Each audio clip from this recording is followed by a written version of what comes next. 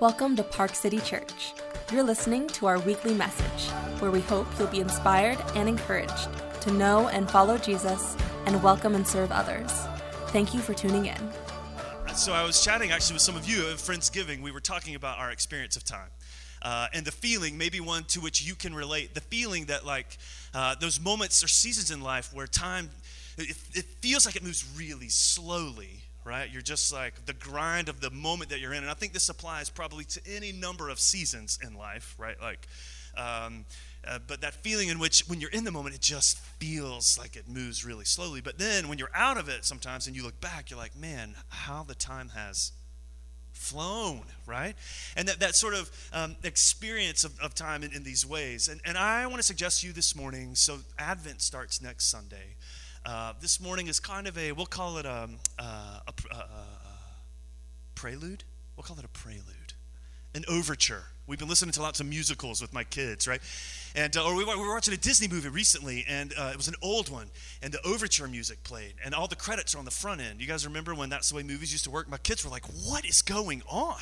Right? Like what? Why is this taking so long? Well, hopefully you don't feel that way this morning, but this I do think this morning I want to offer it to us as a kind of a prelude for the season of Advent. And I think that season of Advent is helpful. It's the beginning of the church calendar, the church year, the sort of the rhythm of life as Christ followers in community. But the season of Advent, I think, and all really the church seasons help us with that kind of feeling that we were talking about at Friendsgiving, that feeling of like, maybe in the moment we're kind of nose down just for whatever reason. We're kind of focused on, we're just trying to get to what is next. And sometimes in those moments it can be hard to maintain perspective. And I feel like the rhythms of the life of the church, as we'll see this morning, I hope, again by prelude, sort of pull us out of that for just a moment and help situate us and by way of reminder that God is at work in the world. And he's at work in the details of my life, even when I can't see it. And it just broadens, I think, our view. And I'm hoping that this morning we convey that as we will over the next few weeks of the Advent season. So our theme for the next few weeks is actually going to be the songs of the season, right? And you guys, you can guess we're going to have lots of fun chat about all your favorite Christmas carols. But we're going to look at Luke's gospel, where actually in his telling of the story of Jesus, he includes several songs that are a part of that recounting of the coming of Christ, his advent. And so we're going to look at that. But this morning, by way of prelude again, we're way back in the story in the Old Testament book of Isaiah, in a section of scripture that is also a collection of songs. They're known as the songs of the suffering servant, towards the end of Isaiah. And Rachel, which she read for us today, takes us to Isaiah 49. And again, I think in this prelude, we will hear themes that will come up again as we step into the songs of the season. Songs that I hope, while they may be unique to the Christmas story in Scripture, we will discover songs that can resonate with us and our world, whatever the season. So that's where we're headed, and I hope it is clear as we sit with Scripture this morning. So again, we're in the Old Testament book of Isaiah for just a moment. We just wrapped up 1 Peter, been there for a while, and again, I think maybe you'll pick up on some themes that are similar, but to just sort of set the context a little bit. So the story, like where is Isaiah in the story, in the story that we're headed into in Advent? Well, so Isaiah comes really late in the story of the Old Testament. Right, we've been one of the musicals we've been listening to is Joseph and the Amazing Technicolor Dreamcoat, and it's been a blast. But it's been fun for us as a family. It sort of prompted some conversation, stepping into some of these stories in the beginnings of Scripture. God calling Abraham and raising up a family, and Jacob and naming him Israel, and then Joseph, and into Egypt, and then the Exodus with Moses. So we've been kind of reliving some of these stories. And our passage in Isaiah finds us on the tail end of that really long Old Testament story. So that beautiful work of God kind of choosing and raising up a people, and things going very sideways very quickly. Many of you guys have been reading through the Old Testament, right? Like the story of Judges, and then you get to the Kings and God working. You get to King David, this beautiful picture maybe of a hopeful future, and things yet still seem to go sideways. And the kingdom divides, and then the Assyrians show up and the Babylonians, and you get to Isaiah, it's a period of exile. God's people have been displaced, and much like, again, themes we heard in 1 Peter, and Isaiah into this sort of moment of disruption writes. And much of his letter, or much of his writing, prior to the moment that we were read this morning by Rachel, much of it is filled with judgment. God sort of just laying it on, right, for the people of Israel and their waywardness, and laying it on to the nations for their mistreatment, right, their abuse of the people and the people groups around them. And this moment, this song comes at a moment on the heels of all of that. So that was that for a Cliff's Notes summary of the entire Old Testament timeline, right? I could take a little longer, but I think I'll just leave it. So Isaiah makes a turn here, and there's a change sort of in tone towards restoration and hope and redemption, that God is doing something. Isaiah, this song is full of anticipation. It's really full of hope. Okay, he's writing to a group of people who have blown it. They've disrupted their sort of role in the world and their relationship with God, and consequently their role in the world to be a conduit of his goodness to even the nations who are different from them around him. And so these songs of the suffering servant appear as a kind of hopeful, God is going to raise someone up who will fulfill that role in a way that Israel and God's people since have continued to blow it. And again, I don't think it's hard. We don't have to use our imaginations very much to consider all the ways in which we as the people of God and those before us have sort of missed it when it comes to how we express God's goodness to the world. And so it's into this moment that Isaiah writes what Rachel read for us today, this beautiful song, painting a picture of a servant. The other songs will go on to capture in this servant an image that maybe is surprising as you think about, man, God's going to deliver his people. All of the images that might come to mind are sort of contradicted at times in these songs, that he would suffer, that he would lay his life down, that there is a humility, a suffering that comes with it. Again, a theme that resonates with much of what we read in Peter, and brings us all the way to this moment, this hopeful expectation that as we step into Advent, that God would raise up one that might surprise us. He will be a suffering servant, and yet it's precisely through that person that God will work hope and life into the world. Brings us to the song we read this morning. And I think the opening note, right, if there were like a dun, dun, dun, dun, well, that's a little too dramatic. Maybe we want something more hopeful. I don't know what that wants to be, but this sort of opening chord that will, I hope, reverberate throughout the season of Advent. I think it's sort of at the end, the second verse here of our reading. I will make you as a light for the nations, that my salvation may reach to the end of the earth. I will make you as a light to the nations, that my salvation may reach to the end of the earth. I really just want to make kind of just one observation. Maybe pull you into a little bit. We're not going to like the fancy sort of seminary word exegete the passage. We could sort of dig into all the details. That's not quite where we're going to go this morning. I just want to kind of pull you into a bit of sort of how this passage is sort of percolating, disrupting, or is messing with me just a little bit, and I hope it speaks a bit of grace to you. But just the first observation as we do, I just want to, we make this point repeatedly, but I want to make it again. The passage starts with, and now the Lord says, and then you get this description of the nature of the one who is speaking. And what Isaiah stresses here in this song, the Lord speaking to his faithful servant, wrapped up in here, right? So we get this description of him. You can read it. I'm the one who formed me, the servant, in the womb, to be a servant, to bring back Jacob, sort of this representative of the people of Israel, his people, to bring them back to himself.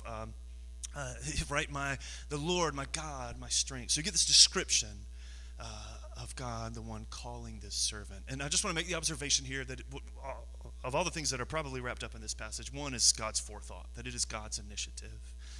It's a point we try to make repeatedly, but that whatever follows, right? So as we're going to spend the rest of our time sort of in the second half of that verse, that it's just important to know that what follows is an express sort of plan, purpose, intention, design of God, that he has been at work. He formed this servant. This was his initiative and his work in bringing life and hope to the world, which I'll just tell you, as I sat with it, I think sort of what I expect to follow, certainly probably what Isaiah's first hearers would have expected to follow is not quite what follows. Which brings me to sort of the point that has sort of stuck in my craw? Isn't that a phrase? That's an idiom. I don't know. That it's the spur in my shoe. I don't know. I'll move on, right? But there's a phrase in this passage, and it's the one here at the beginning of verse 6. It is too small a thing. Right, so this is God speaking to a servant, and he says to him, it is too small a thing that I should raise you up just to bring my people home. It is too small a thing. Instead, he says, we're just going to blow the doors off this thing. I'm going to bring the nations. My good news is going to reach the ends of the earth. It's that phrase that I think is really hopeful, but it has also kind of messed with me a little bit.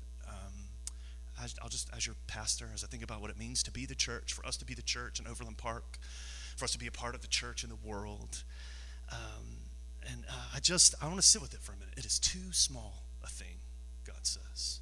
All right, so this is God redeeming his chosen people. The whole story of the Old Testament about his chosen people. We get hints of like, this is for the world, but you're like, this is really about your chosen people. And God says, I'm going to raise them up.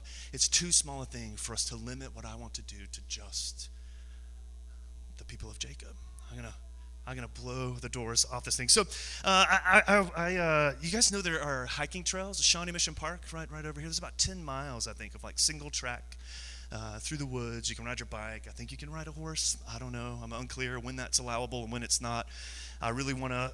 I don't know. I guess I've never run into one. I'll say that. But there are horses on the signs. But occasionally, I like to sort of step out of the grind of the time of the moment that I'm in, and just sort of. And I don't want to over-spiritualize it. Sometimes I pray. Most of the time I just kind of, I don't know what I do, but my mind wanders. And but I have caught myself a few times, right? So I'll go for a long walk, and I find myself, I'm just like, doom.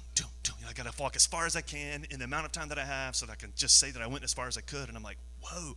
It takes a conscious, like, just stop. That's not why I'm here, right? Just slow down for a moment, right? Look up, observe the world around, like breathe a little slower, Matt. There's no I know Garmin is trying to convince me that I need to maximize my step count on this excursion, right? But that's not why I'm here.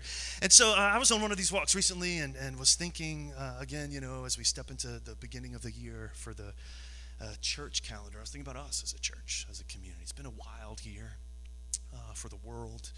I'll be candid with you. I have at times wrestled with, God, have we spoken the gospel clear enough and in a way that is you have called us to in relation to all the things in the world? Because I think if I'm going to follow Christ, it has implications for all of those places. And I don't know. And so I was walking, kind of processing all this, thinking about this moment and this passage of Scripture. And the phrase, right, that it's too small a thing. It's too small a thing, God says, for me to limit my work to the people of Jacob and Isaiah. But I was walking, and maybe this has been your experience, right? If some of you guys have probably been hiking in Denver, like where it's legit in the Rockies, or some of us in the beautiful smoky Blue Ridge Mountains, on the East Coast. And maybe you've just been in Shawnee Mission Park with me trying to avoid the horses. I don't know. But I think in all those places, maybe you know the experience. When you're kind of in an environment like that, you're walking, you kind of have to look down. Right? You have to pay attention to the next couple steps because the ground is so uneven that I want to just like take it all in, but I'll end up on my face, right? If particularly if I'm like power walking through the woods, right?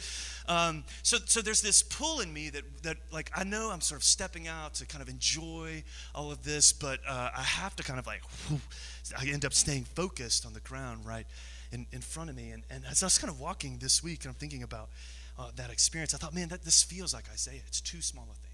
It's too small a thing, right? Like we are pulled towards kind of like just what's close, what's immediate, what's right in front. And in this passage, God, I feel him sort of nudging us, man, it's too small a thing. He's like, let me help you. Just look up for a moment and kind of take in sort of all of this. And if it's, if you're the Rockies, man, maybe it's this. If you're in Shawnee Mission Park, it is look at beautiful, I don't know what the landmarks are over there, but right, but there's this sort of pull that we want to kind of look, an invitation from God to kind of man, you have too small a view of things. Let me help broaden that vision. And I think that resonates with us on a number of levels. I think it could resonate sort of individually with you. Maybe you're in a moment of life, right, that it's just like, man, Matt, it's really hard to look up right now. I mean, I am just sort of nose to the grind. Like, I'm doing all I can just to sort of make the next step. And maybe, that moment could feel that way for all kinds of reasons. Maybe it's big things like illness or grief or lingering things you've been processing or dealing with. Maybe it's just the rhythm and routine of sort of daily life and responsibility. Whatever that moment is, I think we can hear this invitation. It's too small a thing as a reminder, man, God's world is very big, and I'm in it and a part of it. And he can pull my attention up to remember that he's at work. One of the ways we want to do that with you, so maybe you noticed when you came in, we got Advent cards again this year, right? Thanks to Emily for helping us create these beautiful things. But here's what we hope they are for you. We want you to take one as you leave. They are for you. Take one for your home. And but here's what the exercise this year. On the back of each card, it's, we're going to count down the days till Christmas, starting with December 1st. It's just a scripture verse, the space to write it out or some portion of it. And maybe you as a family, maybe let your kids color on the back. I don't know what that looks like. But all of this as an effort to pull us into the songs of Advent that, we hear God say again when we are tempted to I just got to do what I can to get by. To hear him say again, it's too small a thing. Right? I'm at work in the world, and that includes you. So I think it has application in our individual lives. And I would encourage you, these are for you. Take them. We'll have them again next week, and then December 1st, you'll be all set. But I think in Isaiah, it has a much broader application.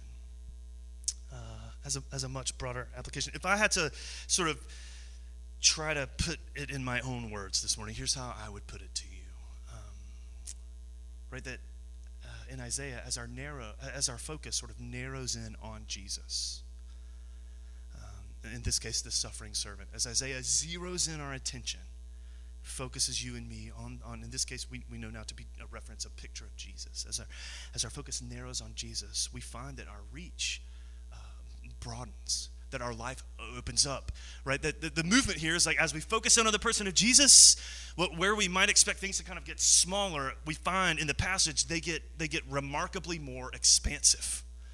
As our focus zeroes in on the person and work of Jesus, where he draws us is light to the nations and the ends of the earth. And I think, this is just me, right? I think sometimes we get it very, very backwards.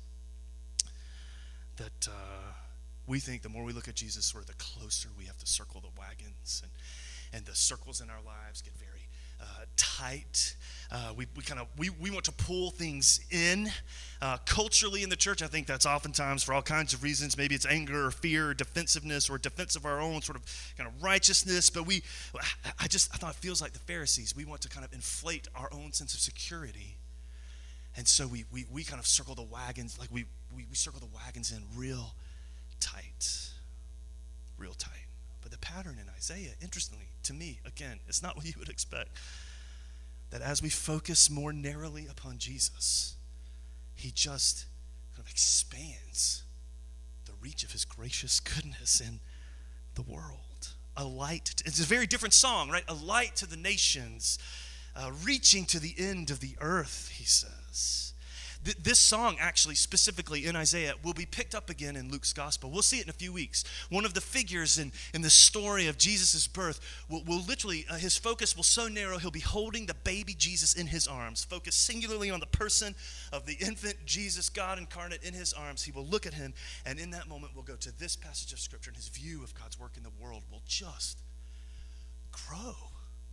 It won't shrink. It won't circle in. It'll become expansive. It seems to me, again, I know the cultural pull of so many things in our life want to pull us in a different direction. But I want us to hear, again, the words of God. It is too small a thing. I know, I'll confess to you, church, I know that my view is often too small. And here Jesus, this picture of Jesus, Isaiah gives us nudges me that Jesus' reach stretches much, much further than I am often comfortable imagining. That if we're honest, probably, right? If we're honest, probably it is an uncomfortable thought to think that Jesus' reach crosses geographical lines, ethnic lines. I mean, he uses the word nation. That is a loaded word, even in Scripture, but it has geographical implications. It has political implications. It has ethnic implications, cultural implications. And here Isaiah is giving us this image, this picture of the one whom God would raise up. And as he focuses our attention on him, what we find is his reach sort of stretches beyond all these lines and markers that honestly we kind of want to sharpen and define and zero them in. And God in this moment is saying, my salvation will reach to the end of the earth. I think sometimes in response to this, we kind of take it and think, okay, that's great. So, well, that's fine. I'm okay with that as long as it grows, it continues to look like me, right? That as it grows across all these lines, that's okay to a point as long as it looks like me once that goodness arrives. And I don't think we see that. Even as you continue to read Isaiah, God will talk about a road between Egypt and they'll be kind of going back and forth. All of these lines are kind of preserved, and yet somehow God works in them and draws people to the individual work of his Son. You're like, man, Matt, what are you talking about? What's this got to do with me in Overland Park? What's it got to do with Park City? I just want to tell you, as your pastor, I am like, I don't know. I want God to work this into our community. Our vision here, we use things like, we say things like, we want to be a place where your life intersects God's grace. And the implication there is that regardless of how long you've known Christ or how little, wherever you are in that journey, that all of us, we never outstrip our need for his grace to intervene. And so every week we want to pull everyone back to that. We want your life to intersect his grace, because there is this conviction, I think, that the more we intersect, the more that our attention focuses on Jesus, knowing and following him, intersecting with the grace of God that we find there, the result of that will be him forming us into a people who welcome and serve others. That he broadens, right? That he helps us hear again, it is too small a thing. That his work has reached into places that I can't see. His work has reaches into places that I have a hard time accepting or visualizing, right? That his work, as he focuses our attention on Jesus, crosses all these spaces. So I want to, again, just invite us as a church, again, prayerfully, as you think about what does God's grace look like in your life. I want us to kind of hold this passage as we step into this season. To hear God. I just want him to be more expansive. I want my understanding, my view of his grace and his work, his care for the world to be larger than it currently is. I'm going to leave you with one more image and we're going to close with a song. I got twin daughters who are 9, and breakfast looks different occasionally, right? We go through seasons. We lived with yogurt for a while, right? You're getting more information than you want about our breakfast habits, but we're here, so I'm going to go for it. Cinnamon rolls have been a regular sort of weekend staple, but here lately during the week, we like breakfast, sausage, weird. I'm like, you need some context here. Where's like the eggs and the toast? I was like, nope, we're good. I'm like, okay. But bagels. Any bagel fans? Yeah? Meh, right? Well, if I didn't lose you at bagels, some of you I'll lose at the next bit here. But the way my kids have been taking their bagels is with we lather on the butter, right? This is not a sustainable life habit, I know, but and the honey, right? The honey, butter and honey. You guys are like, sign me up. And this has been, we're here lately. This latest sort of run. This has sort of been a regular. Interesting thing, though, right? You guys can probably see where this is going, but it's funny. So it's a shared space in the home. We'll eat breakfast at this table, but then later in the day, I'll kind of plop the laptop down. I'll do some work, or we'll sit down to color together. Occasionally, we'll play cards on this surface. And since we have made the jump to honey bagels, right? Man, every day, every time, I sit down to work, and I'm like, why is my elbow so sticky? right? Right? Or we're playing cards and I'm trying to like shuffle a deal. I'm like, what is going? This is disgusting, really, right? You know why, right? Because the honey is just like, it's delicious, but gets everywhere. It's messy, it lingers, right? So throughout the day, I'd like to think I'm very pious, and I think, oh God, thank you for my children, right? That's probably not what happens, right? Clean it off, and or really I just kind of circle it so I know where it is and just kind of move over. I'm like working on the table. But here's like, man, you should clean, right? I'm probably so. I think I want to leave us with that image when we hear what God says it will look like when he sends his son. That he will be a light to the nations. Right? That it is too small a thing for him to come just for this particular group. That he will be a light to the nations. This salvation will reach to the end of the earth. Because I don't know, my hunch is like that kind of view of God's work is really messy. It's just messy. Sometimes harder to define, harder to delineate. And but I wonder if that's the way he works. Sticky, messy, right? Like it just gets everywhere. That once his salvation on an individual level, once his salvation touches our lives, it sticks to our relationships and our attitudes and our resources and our finances and our prejudices and our passions and our careers. Like it doesn't want to be contained. It just kind of it's messy. It spreads. But I think even on a much, much larger scale, this is the picture we get of God working through his incarnate in the flesh, working through his son, a light to the nations.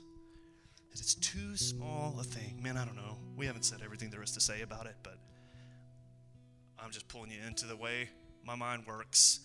I'll keep processing it, and hopefully you will too. Will you guys stand? Thank you for listening to the Park City Church podcast. To learn more about our church and or to find ways to get involved in our community, visit us at parkcitykc.com or follow us on social media at parkcitykc.